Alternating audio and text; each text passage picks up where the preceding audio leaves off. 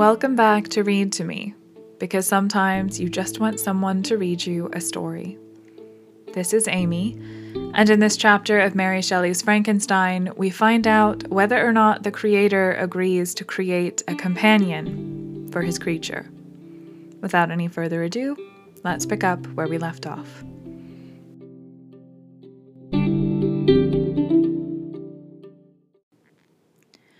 Chapter 17. The being finished speaking and fixed his looks upon me in the expectation of a reply. But I was bewildered, perplexed, and unable to arrange my ideas sufficiently to understand the full extent of his proposition.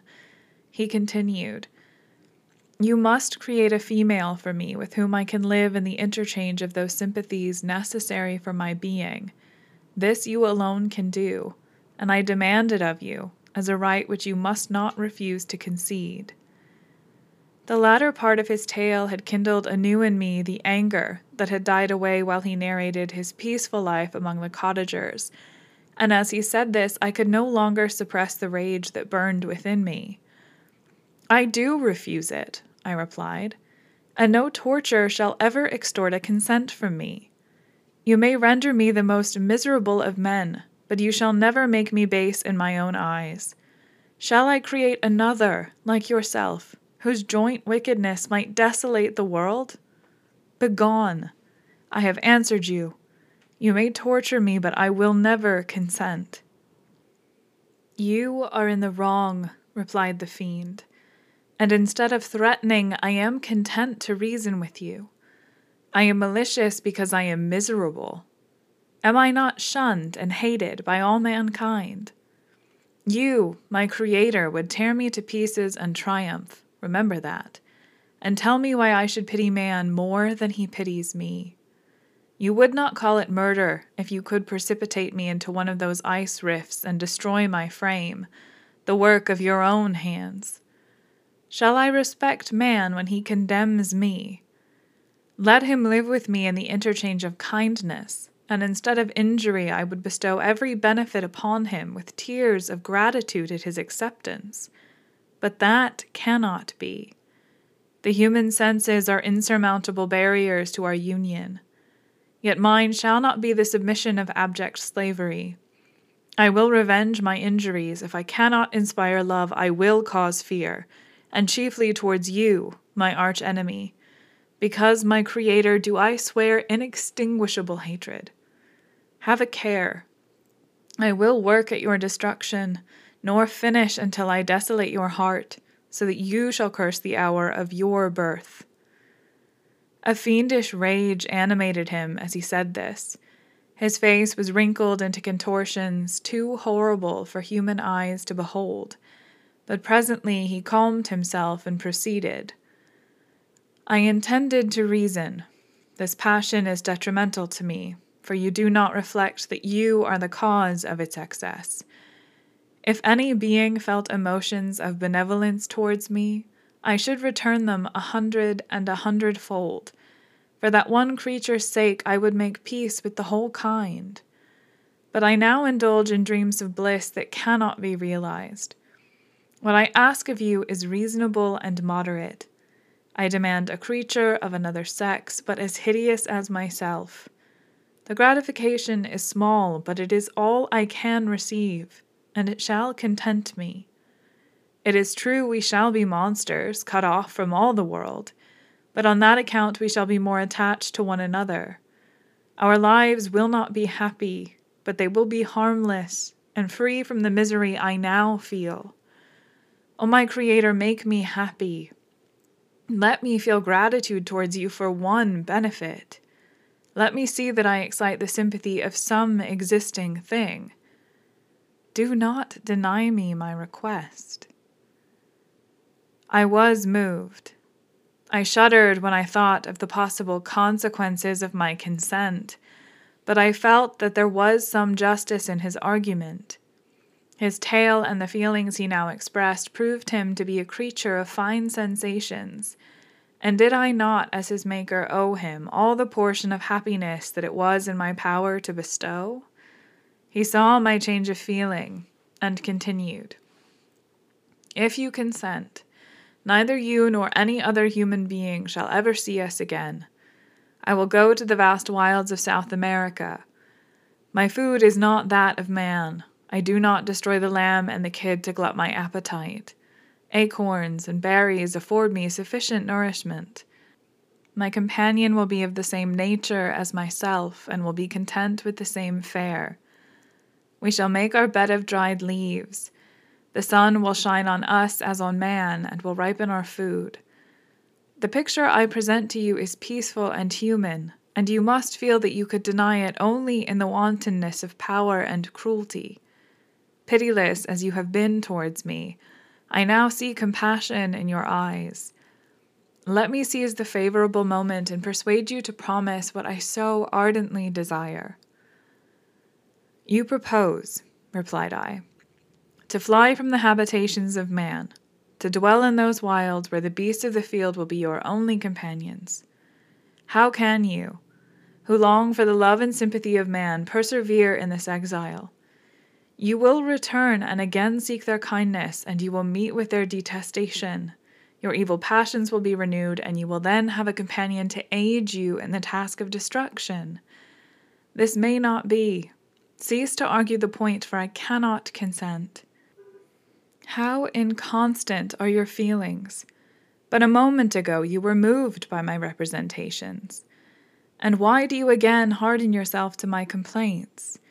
I swear to you by the earth which I inhabit, and by you that made me, that with the companion you bestow I will quit the neighborhood of man, and dwell, as it may chance, in the most savage of places. My evil passions will have fled, for I shall meet with sympathy. My life will flow quietly away, and in my dying moments I shall not curse my Maker. His words had a strange effect upon me. I compassionated him, and sometimes felt a wish to console him. But when I looked upon him, when I saw the filthy mass that moved and talked, my heart sickened, and my feelings were altered to those of horror and hatred. I tried to stifle these sensations.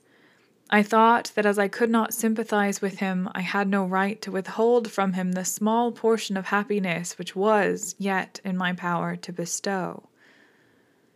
You swear, I said, to be harmless. But have you not already shown a degree of malice that should reasonably make me distrust you? May not even this be a feint that will increase your triumph by affording a wider scope for your revenge? How is this? I must not be trifled with, and I demand an answer. If I have no ties and no affections, hatred and vice must be my portion. The love of another will destroy the cause of my crimes, and I shall become a thing of whose existence every one will be ignorant. My vices are the children of a forced solitude that I abhor, and my virtues will necessarily arise when I live in communion with an equal. I shall feel the affections of a sensitive being, and become linked to the chain of existence and events from which I am now excluded. I paused some time to reflect on all he had related, and the various arguments which he had employed. I thought of the promise of virtues which he had displayed on the opening of his existence, and the subsequent blight of all kindly feeling by the loathing and scorn which his protectors had manifested towards him. His power and threats were not omitted in my calculations. A creature who could exist in the ice caves of the glaciers and hide himself from pursuit among the ridges of inaccessible precipices was a being possessing faculties it would be in vain to cope with. After a long pause of reflection, I concluded that the justice due both to him and my fellow creatures demanded of me that I should comply with this request. Turning to him, therefore, I said, I consent to your demand, on your solemn oath to quit Europe forever, and every other place in the neighborhood of man, as soon as I shall deliver into your hands a female who will accompany you in your exile. I swear, he cried, by the sun and by the blue sky of heaven, and by the fire of love that burns in my heart, that if you grant my prayer, while they exist you shall never behold me again. Depart to your home and commence your labors. I shall watch their progress with unutterable anxiety, and fear not but that when you are ready, I shall appear." Saying this, he suddenly quitted me, fearful, perhaps, of any change in my sentiments. I saw him descend the mountain with greater speed than the flight of an eagle, and quickly lost among the undulations of the sea of ice. His tale had occupied the whole day, and the sun was upon the verge of the horizon when he departed. I knew that I ought to hasten my descent towards the valley, as I should soon be encompassed in darkness, but my heart was heavy and my steps slow. The labor of winding among the little paths of the mountain and fixing my feet firmly as I advanced perplexed me, occupied as I was by the emotions which the occurrences of the day had produced. Night was far advanced when I came to the halfway resting place and seated myself beside the fountain. The stars shone at intervals as the clouds passed from over them. The dark pines rose before me, and every here and there a broken tree lay on the ground. It was a scene of wonderful solemnity and stirred strange thoughts within me. I wept bitterly, and clasping my hands in agony, I exclaimed, "O stars and clouds and winds, ye are all about to mock me. If ye really pity me, crush sensation and memory. Let me become as naught. But if not, depart. Depart and leave me in darkness." These were wild and miserable thoughts, but I cannot describe to you how the eternal twinkling of the stars weighed upon me, and how I listened to every blast of wind as if it were a dull, ugly siroc on its way to consume me. Morning dawned before I arrived at the village of Chamonix. I took no rest, but returned immediately to Geneva. Even in my own heart, I could give no expression to my sensations. They weighed on me with a mountain's weight, and their excess destroyed my agony beneath them. Thus I returned home, and entering the house, presented myself to my family. My haggard and wild appearance awoke intense alarm, but I answered no question. Scarcely did I speak. I felt as if I were placed under a ban, as if I had no right to claim their sympathies, as if never more might I enjoy companionship with them. Yet even thus I loved them to adoration, and to save them I resolved to dedicate myself to my most abhorred task.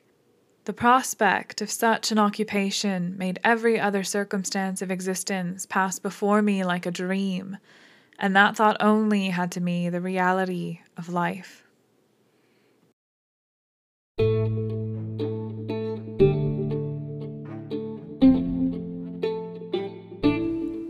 Thanks for listening to this episode of Read to Me. You can support the podcast by subscribing on whatever platform you're using to listen right now. You can also leave us a review on iTunes, which is a great way to help other people find the podcast and really, really helps us out with those pesky algorithms. You can follow the podcast on both Instagram and Twitter at readtomepod, although admittedly I'm much more active on Instagram. I post new episodes every Tuesday and Friday, and occasionally I'll post bonus episodes on Sundays as well.